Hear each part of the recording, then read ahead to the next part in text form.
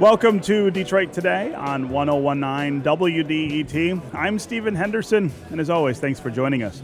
The state of Michigan faces a big decision in the voting booth this fall. Who is going to be our next governor? The field is wide open as Republican Governor Rick Snyder completes his second and final term. Last week, we heard from the three major Democratic candidates for governor. You can check those conversations out on WDET.org. Today, we hear from the Republicans vying for their party's nomination in August. A bit later in the program, we will talk to Lieutenant Governor Brian Calley, who hopes to build on Governor Snyder's legacy. But first, Attorney General Bill Schuette has been a state legislator, a congressman, an appellate court judge, and a department head under then Governor John Engler. Schuette is the most credentialed person running for governor this year. He's also running a campaign closely aligned with the message of President Donald Trump, one of the everyman who abhors career politicians and seeks to right the wrongs done by insiders and career bureaucrats. Can Schuette have it both ways? Yes. He's going to answer the question before I even introduce him. I'm a happy warrior. I'm just happy to be here. Hey, listen, thank you for listing my credentials, because this is about experience. This is about a skill set. Yeah. This is about hiring who the next CEO of Michigan is. And you don't want the faint of heart. You don't want someone who blows when the winds or the storm comes. And one thing I'd add, I've served as a judge on the Michigan Court of Appeals. That's right. We said that. No, you didn't. You missed that. I sure did. I said an appellate judge. Well, okay. I have followed your career very closely. I'm just so my whole life. You spelled my name correctly. Now, the first time President Trump, who I appreciate his endorsement of my candidacy, the first time he tweeted his support, he spelled my name wrong. But, I told the president. He spells a lot of things So wrong. is half of Michigan, so he's in good company. So let's start with this idea of running against the idea of insiders and career bureaucrats when you are somebody who has been in government service all of your professional career, or almost all of it. Is that right? Actually, you're expressing that's not really the issue that being presented to voters. The question is that you're hiring a CEO, and we need to have someone who has a skill set and a set of experiences to go from good to great. Right. Now, and what we need to have in Michigan is more jobs and bigger paychecks and more people. There's not one issue that could be lessened if we didn't have more people in Michigan. And I'm running for governor to be Michigan's jobs governor, so that we grow our state. I want us to win again. I want us to compete against the Carolinas and the Texases and the Nevadas for jobs and paychecks. And that's why I'm running. We need to win again, because we're 300,000 jobs short today than we were during the disastrous governorship of Jennifer Granholm in the Great Recession. But again, let's go back to this question. I don't mean to pester, but you've never been a pester. I think I deserve a better answer to that question. It seems as though you're having it both ways. That you're running against insiders, that you're running against the sort of status quo, but that you represent that status quo in so many ways. No, actually, I'm running for governor because I want our state to grow, and I want to eliminate the Granholm income tax that has cost Michigan taxpayers $8 billion. And one reason President Trump has endorsed me for governor is because he knows I'm going to cut taxes in Michigan like he cut taxes in America. And you can't dispute it, Stephen, that the Trump tax cuts means that we're going to have $1 billion investment in the Warren truck plant. We're going to move the production from Mexico to Michigan, and every Chrysler Automotive employee is getting a $2,000 Trump tax cut bonus and 2,500 more jobs. That's what this election is about. And all the prognosticators who were preaching Armageddon in 2016, Trump won. Those same voices are the ones who are talking about a blue wave. Just not true. The fact is that Michigan is a place where we want more jobs and more paychecks, and we need to cut auto insurance rates. So that's what I'm running. Those are the issues that matter to me. So there again, though, this question of the tax cuts at the federal level, you talked about the things that it will produce on the positive side, but you sort of skipped over the huge negative, which is billions and billions of dollars in deficit and debt added to what we already owe. At the state level, when you cut taxes, you rob the government of the ability to provide the services that it needs to provide. So if you think about education, you think about transportation, you think about just the roads here in the state of Michigan. We need more money for those things. How can you be talking about cutting taxes and also be talking about fixing those problems? You see, this is a great discussion, and this is really the decision for Michigan. And there couldn't be a more stark contrast between the Democrats and Bill Schuette in terms of how we take this state in the future. The Democrats, their economic plans, it's, the subtext there is economic collapse. More taxes, more rules, more spending, bigger government, and it's Granholm Take Two. It's the sequel. And I want to cut taxes because, we can't afford not to. And I view this as an expanding pie, not a restrictive smaller pie. People wanting to have a smaller pie in Michigan and brag about how you're balancing a smaller state. I'm not going to manage Michigan's decline. If you want someone to encourage Michigan's growth, I'm your guy. I am Detroit's best hope.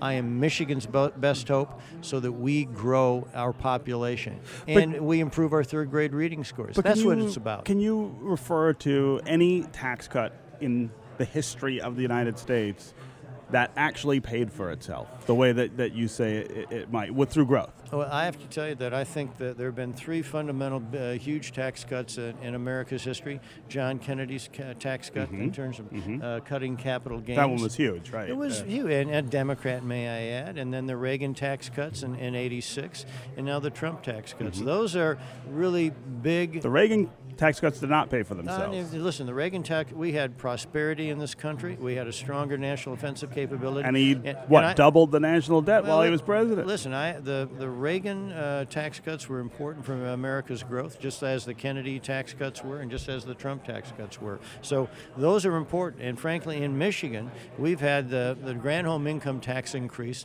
has never been rolled back. It was supposed to have been temporary. And we need to put a dagger through the heart of that failed governorship, the last vestige of the legacy of the failed Granholm governorship, and eliminate that. And then we need to cut auto insurance rates.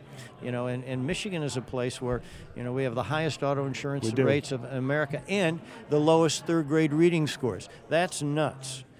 When I'm governor, Michigan's children will read, and we're going to cut auto insurance rates. Those are the issues that I think are important to Detroit's future and Michigan's future. You're listening to Detroit Today on 1019 WDET. I'm Stephen Henderson, and as always, thanks for tuning in. My guest is Bill Schuette, the Michigan Attorney General and a Republican candidate for governor. You tweeted recently that you are Detroit's best hope. Yes. In the race for governor. I am. Talk about what you mean by that. Well, here's the reality. We need to drive our state forward, and we need to make sure that in Detroit we have more jobs, bigger paychecks, and a school system where kids read, and safety in our neighborhoods. I mean, those are the essential elements in terms of a city like Detroit, in a city any place in America, quite frankly. And when this election is done, the smoke clears, Republicans will be in charge in the State House and the State Senate. And for us to make sure we have a partner in Detroit working with private industry, Illich plus Gilbert plus Penske and a whole bunch of others equal jobs, and private investment has driven Detroit. And you want to have someone to work with Mayor Duggan. What we don't want is gridlock, where we saw Granholm governor, House and Senate with Republicans, and nothing got done. Mike Duggan gets stuff done. I know how to get stuff done. And I'm the best hope for Detroit to make sure that we continue to have growth, and we can't have a log jam. You can't have gridlock. That's why Michigan and Detroit's best hope. So one of the big issues in the city of Detroit, of course, and I can work with Duggan, and Duggan can work with Schuette. Yeah. One of the big issues in Detroit, of course, is education. Yeah. City schools have struggled almost all of my life, in fact, to produce the outcomes that we need. as governor, you would have a lot of say over how we deal with education statewide. Let's start with finance. Do we spend enough on K-12 education in Michigan? And if not, how would we get more money for it? Well, I look at it this way. First, the parents need to be in charge. This is parents and family driving the education bus, so to speak. And I think education policy is really spelled, it's a 4-letter word called KIDS. Simply put, that's it. And that needs to be the focus of our approach. Now, through lots of different things, there's a clean slate now in Detroit, paid off debt and all of that. Now, how do we go forward together? Number one, we have the lowest third grade reading scores in America. It's outrageous. You know, the people should be up in arms about that. And it means that young children have been failed. And if you can't read, it's out. You're done in America. You know, America's been described as a shining city on a hill. Well, if you can't read the directions to get there, how do you participate in this place called hope? Sure. And if you can't spell opportunity, you're out of luck. The future, the lens, the prism through which you see Michigan, America, your life future, pretty gloomy. Yeah. And so we've got to change that. And when I'm governor, Michigan's children will read. We're going to grade our schools A through F. We ought to provide grants for improving and higher performing schools. I'm going to have a literacy director, cabinet level, smack dab in the governor's office, emphasizing reading. And I want to build a Michigan Reading Foundation where we can have transportation scholarships. Look at it this way. There may be some families who have a special need for the education of their child. And there may be a school that has a special program, but you can't get there maybe because the cost of transportation prohibits that. Transportation scholarships will help. Maybe you're in a school that you don't like, and your neighborhood school isn't good. Well, but you can't get to another one because of the cost of transportation. So transportation scholarships would help. They do that, and they do that in Florida, and it gives people more choice. If you give families more choice, then students have a chance. But again, our foundation allowance for school districts is $7,500 per child. That's not by far the highest in the nation, and as you point out, it's not producing outcomes that are very good. Should it be more? Well, you know, there are other resources that go into a school system. It's not simply $7,500, and so the fact is that what we need to do is. But that's the foundation allowance. But the point is, well, in terms of dollars and cents and resources going into schools, let's make sure we use it wisely. And we need to hire summer reading coaches. We need to have a reading festival. It's not simply money. It's how those resources are utilized. There's been a clean slate now because of the debt that was paid off. Now let's go forward together. And the fact is, we need to try every idea we can in order to have children read. So is there enough money? That is my focus. Is there enough money in schools? You know, the point is, it's not the issue of money. It's how these funds are utilized and how we give parents more choice and options. And I think charters are important. Charters are part of Michigan's future.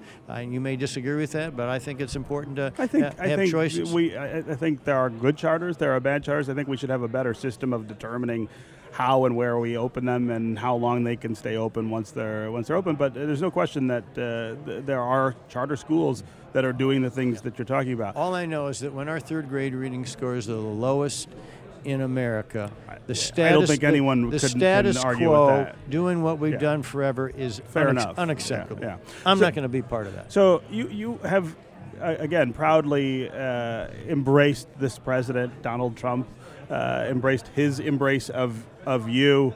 I appreciate his endorsement of my candidacy, too. Right. Absolutely. So you and I have talked many times about systemic racism, the sins of America's past, the effect that it has on people today. And we may not agree on how to fix that, but I think we agree that that's real and that's important. And you know what? It's all about a dialogue. I mean, one of the pillars of this place is supposed to be about civility and having discourse. Yeah, that's very important. Right. So, but Donald Trump is somebody who, throughout his life, but certainly throughout his campaign and his presidency, has taken a very different approach to those things, said very offensive things. Just last week, he said maybe people who don't stand for the anthem ought to be deported out of the country. How can you reconcile the things that I know you believe about fairness and equality with your alliance with this person? Well, listen, I am appreciative of Donald Trump's endorsement of my candidacy for governor, which has meant more jobs and lower taxes. I think that's important to every American, no matter your gender, your race, your ethnicity, your heritage. Doesn't matter. And so the fact that Donald Trump is cutting taxes and we're having more jobs and we're bringing the Ram truck in from Mexico to Michigan, I think that's tremendous. I am Michigan-centric. I focus on Michigan, and that is how I'm going to approach being governor. I'm going to work day in and day out for more jobs and lower taxes and bigger paychecks in Michigan. But that's what I'm going to do. Is that having it, again, both ways, the idea of embracing him for the things that you like and not dealing with these really awful things that he says and in some cases does? Well, listen, I have a personal philosophy that you should treat people with dignity, respect, grace. My mother used to say, "A pretty is as pretty does," and so I'm not perfect, but I try to lead my life that way as governor. That's what I'm going to be doing and treating people and with dignity, grace, and respect. I'm going to be a governor for the city of Detroit, the county of Wayne, 82 other counties in Michigan, and be Michigan's jobs governor and grow our state. Okay. That's why I hope to be judged. It's always great to sit and talk with you. Bill Schuette, I like Attorney this a General lot. of Michigan and Republican candidate for governor. Thank you. We'll see you soon. Thank you. Good being with you. Up next, Detroit Today senior producer Laura Weber-Davis speaks with Lieutenant Governor Brian Calley, who would like to extend the work he's done with Governor Snyder. Stay tuned for more Detroit Today.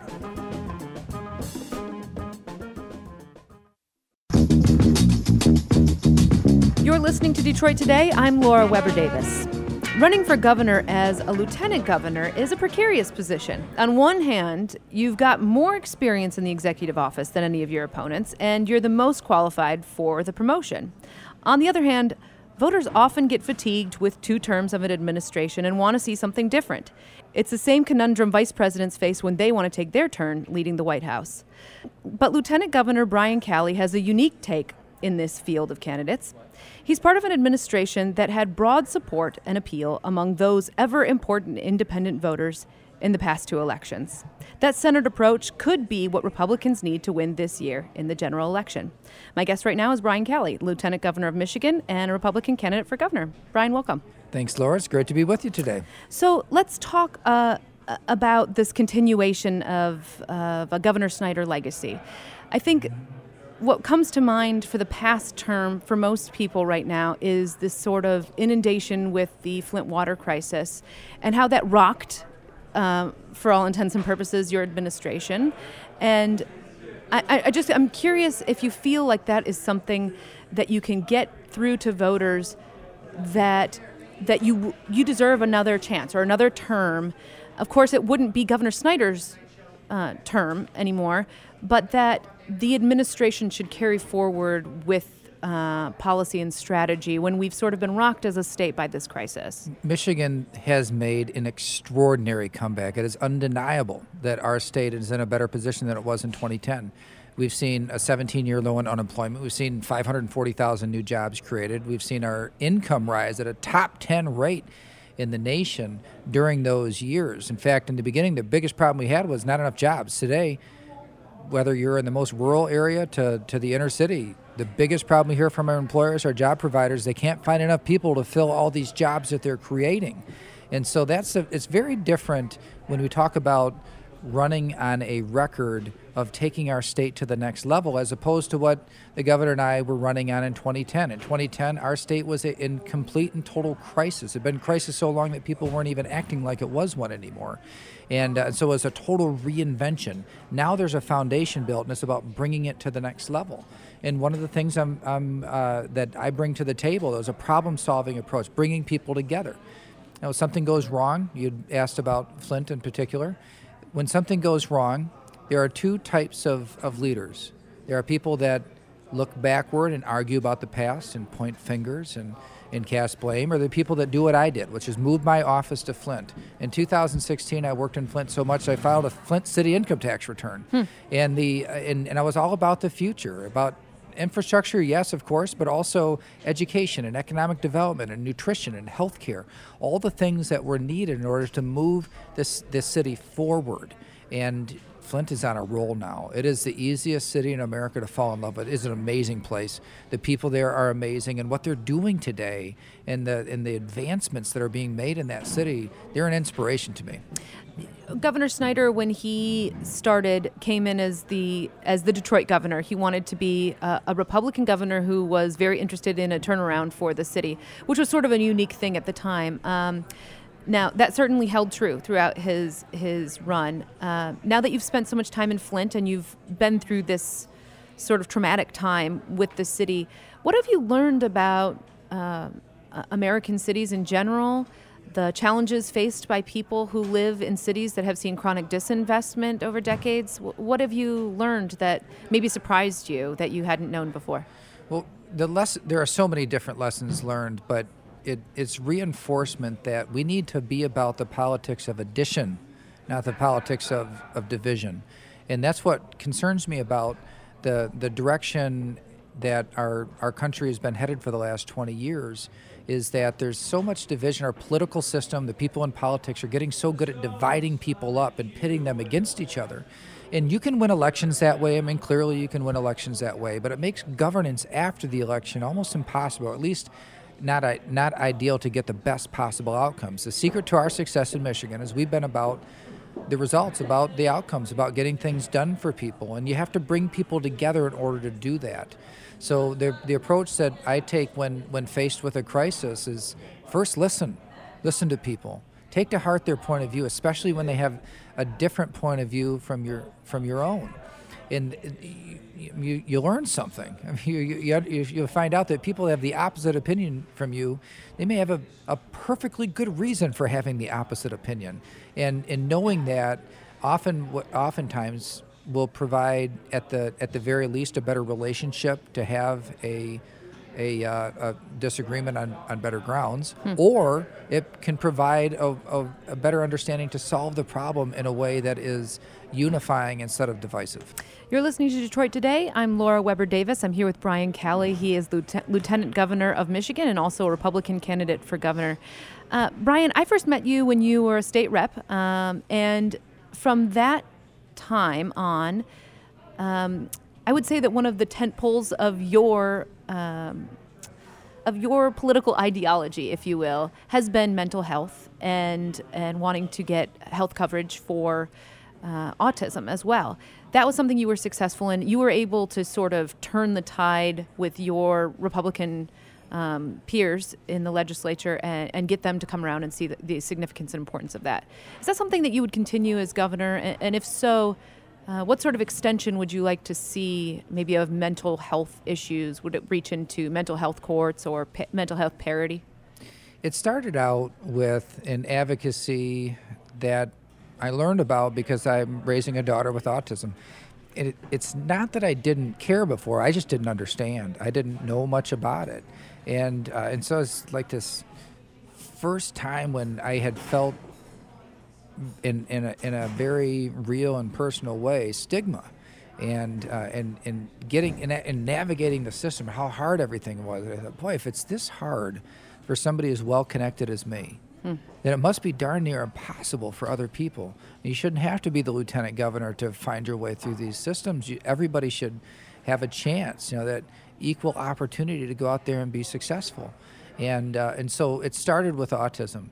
But what I learned was that many of the same challenges are faced by people with other types of brain health needs. So whether it's a chronic mental illness that needs to be managed, that you can't really cure, but you just have to figure out how to manage and help a person stay productive and involved in life and in community and society, to addiction, where a person's brain function has been altered, literally, physically altered by addiction.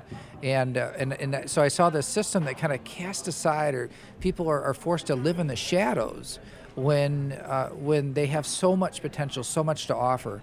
And so it's healthcare. It does include healthcare. It's where we started with autism insurance reform. But it's also employment and special education. it's community access and accessibility across the board, having an inclusive mindset in everything that we do. That's why it's important, like when we do website development, or when I'm doing a town hall, for example. I did town halls all across our state. Well, I never knew if I was going to have somebody with a hearing impairment in one of my town hall meetings, but I had this great network of interpreters that were willing to come and provide that service to make sure that we were being as inclusive as possible in the conversation. And that wasn't something that came about because of any kind of strategy. It came about because I have relationships with people with disabilities. Right. And I believe more people in our state, more people in our communities would do more if they just understood more about what it was about and what the need is. People want to understand. We have to give them a chance to. Well, is there any specific policy that you would like to spearhead as governor, or do you feel like some of this stuff will sort of come out in the legislative process? Is there anything that you have top of mind? Special education is an area that we have a tremendous amount of work to do. We spent a lot of time debating and discussing and moving education policy as a whole. There has been a shockingly small amount of attention and focus on special education and kids that arguably need more help than everybody else and have so much to offer. And so I put together the task force, and we have recommendations, both financial recommendations and policy recommendations. And I intend to use those recommendations as a roadmap moving forward. Some of that work has already happened. Restriction of restraint and seclusion practices in schools is an example of that. Positive behavior interventions and supports spreading throughout our state of different behavior management practices, particularly for kids that have a brain disorder of some sort. And then also this year we have in the budget a state support for early on services, developmental screening early, because interventions early in brain development are more effective than when we diagnose and intervene later. So these are all things that have come out of that task force work, but boy, we have a lot of work to do. I mean, we have seen generation after generation of education policy that hasn't really adequately met the needs of the kids that have the biggest challenges. Let's continue. I have a little list of topics I'd like to see what your flavor is on some of these issues. Sure. But let's start with education. We've covered now special education, but there's been a lot of attention lately poured on this idea of Michigan's education system really falling behind over the past decade or two, and that we're in a pretty bad place nationally. And I'm curious how you see that turnaround happening. How is the state going to make a big shift and not just a small one? We've tried over the years to pass substantive legislative packages that only seem to sort of allow the state to fall even farther behind. How do we turn that tide? Well, first of all, it needs to be everybody's top priority. It's number one. If you want to have a good outcome, you have to have a good beginning. Our pre-K through 12 system, it is my number one priority. If you look at my list of issues that I'm running on, that I have developed plans for, this is the one I make number one. And we don't have to invent new things. We can look around. You can look at states that have always been successful, like Massachusetts or Minnesota, that has a great reputation. But what I've been more intrigued by, and what I've based many of my plans on, is looking at Tennessee. Tennessee was at the bottom, and they've seen an extraordinary growth. Right.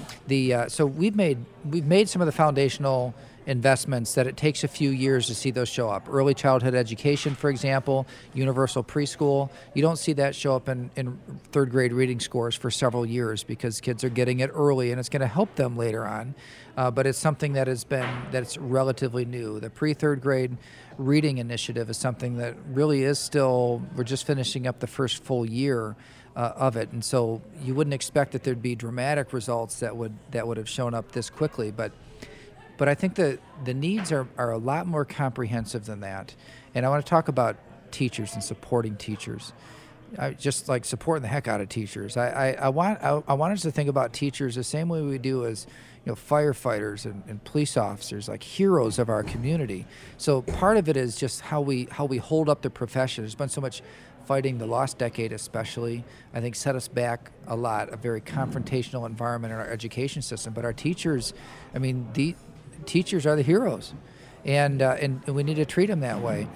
And when I look at what Tennessee did, they have spent so much time on teacher professional development, getting best practices, teacher coaching, master teachers, the idea of helping teachers become good teachers, and then good teachers become great teachers, and great teachers become even greater teachers. So would you like to see some more like maybe state-sponsored or state-funded continued education for teachers and programming? Continuing education, but continuing education that is taking the latest and greatest in practices and research and getting it into the classroom.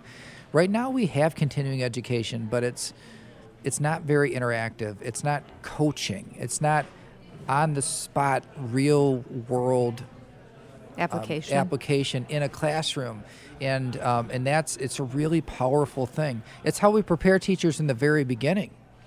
But when it comes to a teacher if you have somebody who's been teaching for 20 years, yeah, they've got a lot of great experience, but there's a lot of new research that's come out. There are a lot of new practices that have come out. There are different standards and helping teachers to develop and to continue, like any other profession. So doctors do it.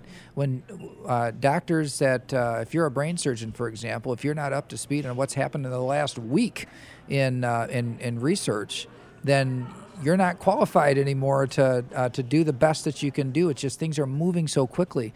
In education, I want to see us to get to a point where we're supporting teachers in that way, and I think that'd be a better role for our Department of Education. Today, it's just a compliance organization, and you always have to do compliance. That's important, but I'd love to see, and what I'm looking to make happen is to transform the Department of Education into a center of best practices, a place that has the ability, the experts, and the trainers that can support our ISDs and our school districts in taking everything to the next level.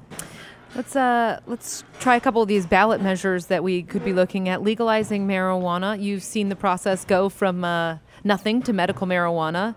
How about full legalization? Where do you stand on that? I don't support it. I know that and I do support medical marijuana. I've seen it make a profound impact on seizure disorders and people that are going through cancer treatments that need to get their appetite back, and to get stronger and control nausea.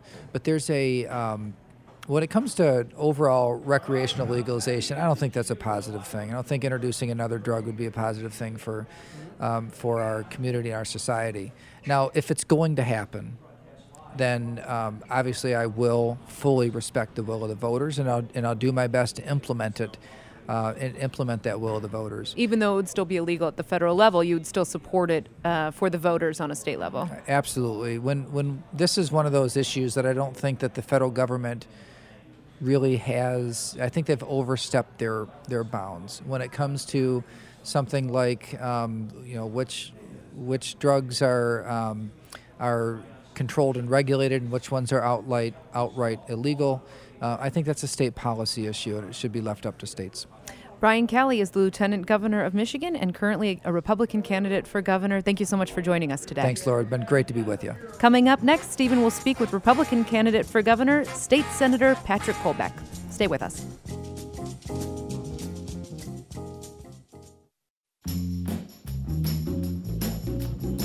This is Detroit Today on 101.9 WDET. I'm Stephen Henderson. And as always, thanks for tuning in. Today we are hearing from the Republican candidates for governor. State Senator Patrick Colbeck has carved out a space in the GOP field as the consummate conservative, willing to shirk the leadership within his own party in favor of conservative principles. Indeed, Colbeck is considered to have the most conservative record in the state Senate, but it's come at a cost. Colbeck has been unpopular with some movers and shakers in the Republican Party, which makes his run for governor that much tougher as he faces Attorney General Bill Schuette, who's running a populist campaign of sorts, and Lieutenant Governor Brian Calley, who's running as a down-the-middle, generally likable guy. Here to talk more about his position within the party and his stance on political issues is Patrick Colbeck, state senator and Republican candidate for Governor. Welcome to Detroit Today. Good to be with you, Steve. Yeah. So let's talk about that reputation, I guess you have. You are not the most popular member of the Republican caucus among Republicans. What is it about your beliefs that leads you to be the sort of countervailing voice in that caucus sometimes? Well, just so you know, too, I mean, I'm not being conservative for the sake of being conservative. I'm just trying to be consistent with what I ran on when I first was elected for office and what I told the people. So I believe I'm standing up for the best interests of the people, and that's where the friction starts, because I'll start talking about policies in the caucus and outside in the Senate floor where we talk about important issues like fixing our roads, for example, and I'll come up with an approach that is not the approach that's blessed by senior leadership, which is usually about just throwing more money at the problem, going off and increasing taxes and fees. When I come up with an alternative, that's not met with a very warm reception because I've identified how to fix the roads without increasing taxes. So that creates a rub. And so a lot of the friction internally in the caucus is I get caucus members that are coming back from their districts talking to their constituents saying, why can't you become more like Colbeck? And obviously that's going to create a little bit of friction. And that's at the rub of it. And most of the you can read more about it actually in my book, Wrestling Gators, because it talks about an outsider's guide to drain the swamp. It talks about the different priorities that different elected officials have once they get elected into office. And my priority has always been the best interests of the people I serve. Yeah. At the same time, if you were to win your party's nomination and then have to compete against a Democrat in the general election, you got to reach out into the middle. That's not the style of work that you have sort of done so far in the legislature. There's just some examples, but talk about how you would do that in the general election. What would you say to independent voters? What would you say to Democrats about why you think they should vote for you? Well, first of all, I'd submit that the bigger challenge is going to be for Bill Schuette or Brian Calley if they were to get the nomination, because they don't have the support of the grassroots. And ultimately, this is going to be about enthusiasm when you get to the polls. Every year, as you know, we go 8 years Republican governor, 8 years Democratic governor. We keep going to that flip-flop land, and that's because we just keep doing the politics as usual button. So I think the bigger challenge would be for them than for me, because we've actually got the support of people, and they're both independents and Democrats across the board. I've had people stopped at gas stations that are pulling up next to them that are avowed union members saying, hey, they told us to go off and vote for Hillary in the last election, but we're voting for Colbeck this election. We've got people that I was the first Republican gubernatorial candidate that went to the Michigan Association of Government Employees in over 38 years, and I had people coming out afterwards that were excited about my candidacy because I spoke truth to power. And I didn't shy away from right to work or defined benefits or pension plans in that discussion. They want someone who's genuine. They're tired of people just polishing up the same old politics as usual apple and then expecting people to take a bite out of it. So if you were to win in November, talk about what the 2 or 3 highest priorities would be for you in Lansing. I think the most ambitious challenge that we have is to eliminate the state personal income tax, and I think that is the highest priority and has to stay the highest priority because it's not just just add water proposition. It's something that you've got to work towards, and it's not just one bill that achieves it. It's a practical, milestone-based approach that's very important to us, and here's why. We're here at the Detroit Regional Chamber. We're talking about the shortage of qualified talent to go off and fill some of our jobs. Well, a lot of that talent, we keep graduating from our universities and they go to other states. The fastest growing states are Florida, Texas, Tennessee. What do they have in common? 0% income tax and a 7% sales tax. Michigan eliminates the state personal income tax. We're at 0% income tax and 6% sales tax. A lot of these folks vote with their feet because of the numbers and where they're retiring, where they're going off and setting up their families. They're doing it where they can do best economically. So let me ask you this. That'd blow, a couple $1 billion hole in the current budget if you did it without replacing the revenue. Yeah, you don't do it all at once. You don't do it all at once. The detailed plan is out in the Detroit News article, and if you should go to my website at colbeckforgovernor.com, there's a lot of systemic expense-based reductions that you have in there. Like number one, let's start with Medicaid. It's an $18 billion line item. I'm not talking about cutting care to people that need it. I'm actually talking about providing Medicaid services in a higher quality manner by focusing on preventive care. And I've proven, and we're going to be doing a Medicaid pilot. Don't you think Healthy Michigan is doing that? No, not at all. And I think it's a good matter of fact. Healthy Michigan's having to be buttressed in by the extra general fund dollars. When we pass that gas tax increase, $600 million increase, they repurpose $400 million from our transportation fund to fix our ailing roads to go backfill potholes and Medicaid expansion, i.e. Healthy Michigan. So I would suggest that the exact opposite is happening. It's unsustainable, and it's actually due to automatically repeal in 2020 because it hasn't met its savings projections. But if you think about the problems we have in the state, roads, right? Everyone is very worked up about the condition of the roads. That's an area where we spend less than other states, especially in our region, per capita. But not per mile. Not per mile, but that's because we're a much bigger state than some of those others. It's only the mafia that prices out pavement contracts per capita. I'm just telling you. So also education. Yeah. We are sliding down the ladder of outcomes. We're also falling behind the pace of investment in education, both at the K-12 and the higher ed. So if those things need more money, how can you justify getting rid of the income tax, which is one of the principal ways that we fund those things? Well, we're not going to impact schools. We're not going to impact public safety or any of the usual red herrings that people throw when you start talking about cutting taxes. For schools, I've already identified a way to go off and provide more funding for schools without increasing taxes. It's my Enhanced Michigan Education Savings Program. It can provide up to $3,000 more per pupil per year for education without increasing taxes by encouraging partnerships with businesses and work-study programs and monetized reward programs. There's a lot of options on that and how to go off and approach it.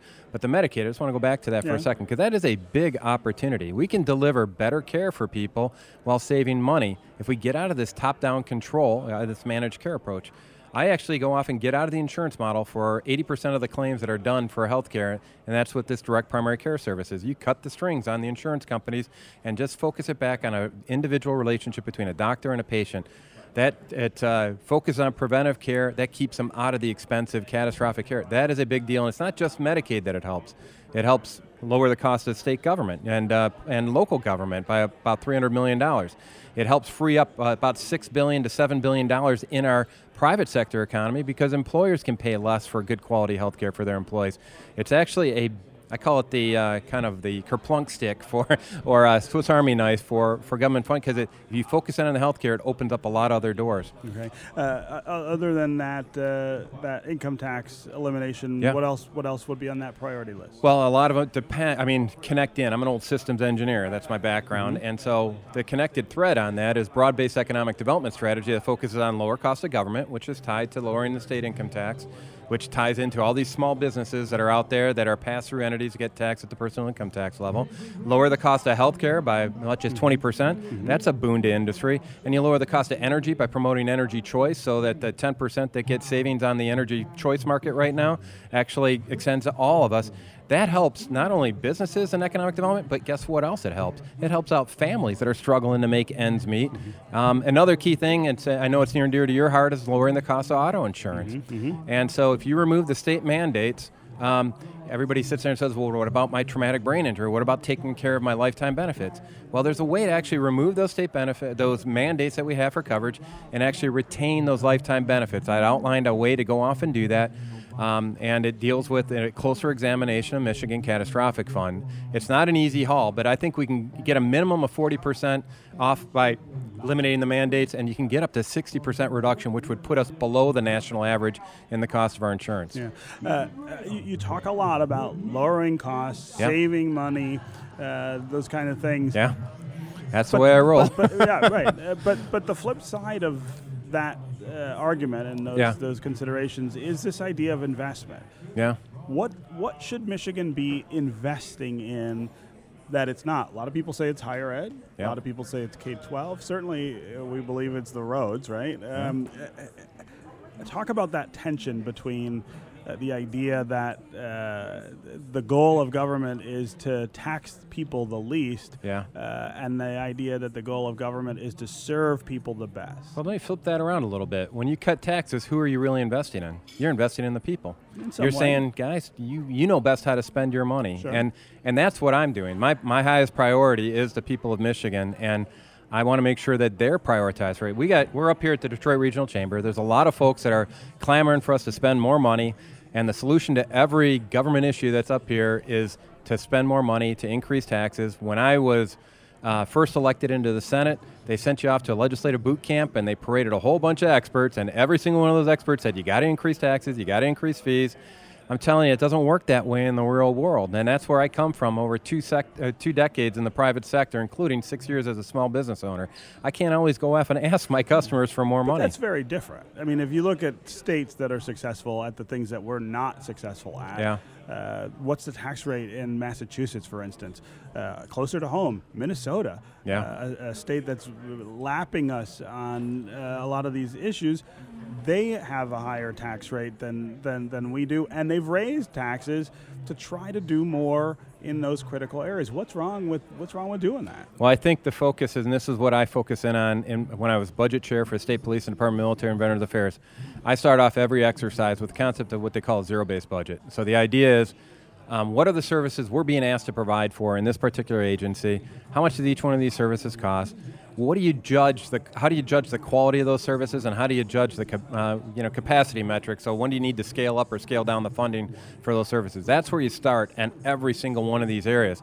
And where we've got areas that we think we can perform better by throwing more money at it, by all means, let's go off and make the business case for doing that. But right now, the only time that people are ever, the only solution that people are even considering are the ones that throw more money at it. Nobody's looking at the other side of the general ledger, and that's why I've earned the endorsement of David Lippman, former chief economist at Comerica Bank, because I'm actually the only candidate that actually looks at the expense side of the ledger.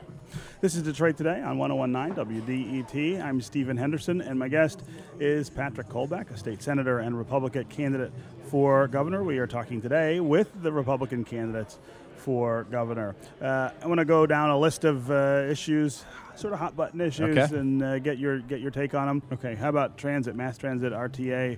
A big subject. How we fund that. We decided several years ago that this was going to be the approach. I'm a little puzzled that now you have people saying, well, we made that decision, but we don't want to pay for it in the way that we can agree on. What would you do? It's fine.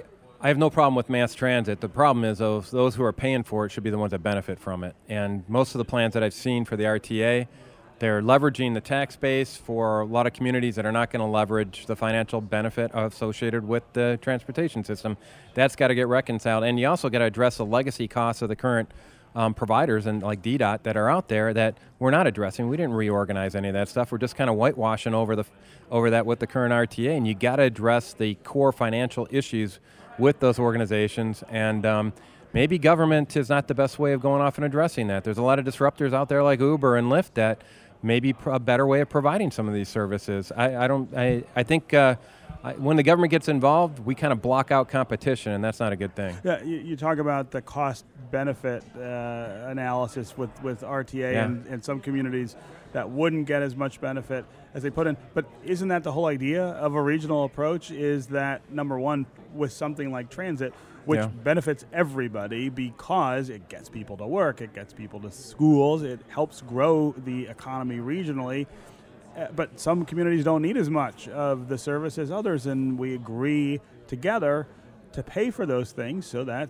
the whole region grows. Is that not the way you see the issue? No, it gets down, if it was just being taxed at the regional level and you actually saw a spreading of the benefits at the regional level, okay, they're spread. I mean, they aren't spread. Well, I'll give you a tangible example. So if we're going to go off and put in a rail line, whenever somebody comes into Detroit and they're flying into Detroit, where are they going to want to go off and visit, right? Mm-hmm. First of all, they got to get to their hotels. Well, most of the hotels that people are staying at are out in like the Livonia, Novi area, and they're kicking out there. There's no mass transit out to there. Detroit now. Yeah, there are. It's definitely changing, but most of the folks in those communities are the ones actually paying for a lot of that's where the tax base is for a lot of the money that's going to go into so they should receive some commensurate benefit. Okay, and finally, legalizing marijuana. Should Republicans preempt a vote by the people by making the issue moot before November? No, and I think we need to make the case why it's a bad thing to do. It's a bad idea because we just we're here talking about our talent shortfalls in the state. A lot of employers are going to be putting a drug test as part of the condition of employment. You can't pass a drug test if you're taking marijuana on a recreational basis. That's going to lead to a lot more government assistance requirements because they're not going to be able to find jobs. It's a really bad slippery slope that we'd head on there. Now, having said that, the people voted in. We'll find a way to make it work here in the state. But I think it's a really bad idea, and I think we need to fight it like the state of Arizona did. See, I would have thought perhaps your conservative credentials here would have said, look, the government has no business telling you what you do in the privacy of I've your got a home, libertarian streak, right? and there's a lot of folks who, and this is what gets really tricky, right? Because up at the federal government, technically they have no authority to go off and put this under a controlled substance. They never passed a constitutional amendment like we did with the 18th Amendment for prohibition, right? We didn't do that for marijuana or anything like that. So you would even question how that happened. Yeah, it's been a long time, so it's tough to go off and challenge, constitutional issues. 40, 50, 60 years after the fact, right? Courts don't really like that. So it's like, where were you guys when this was passing? Well, I was still in my mom's womb, or a twinkle in the eye of my mom and dad, so I couldn't fight it back then. But you have to look at the societal impacts, too.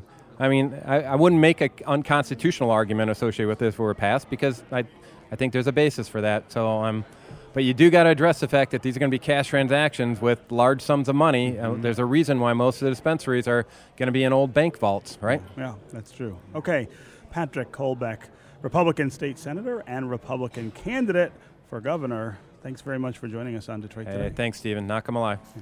That's going to be it for us today. I will be back tomorrow. I hope you will, too. If you want to hear our conversations with any of the Republican or Democratic candidates for governor, you can check them out at WDET.org. Detroit Today is produced by Laura Weber Davis and Jake Neer. Our program director is Joan Isabella. Our technical director and engineer is Matthew Trevethan. And our associate producer is Gus Navarro. The Detroit Today theme song was composed by WDET's Sam Bobian. This is 101.9 WDET, Detroit's public radio station, a community service of Wayne State University. We'll see you tomorrow.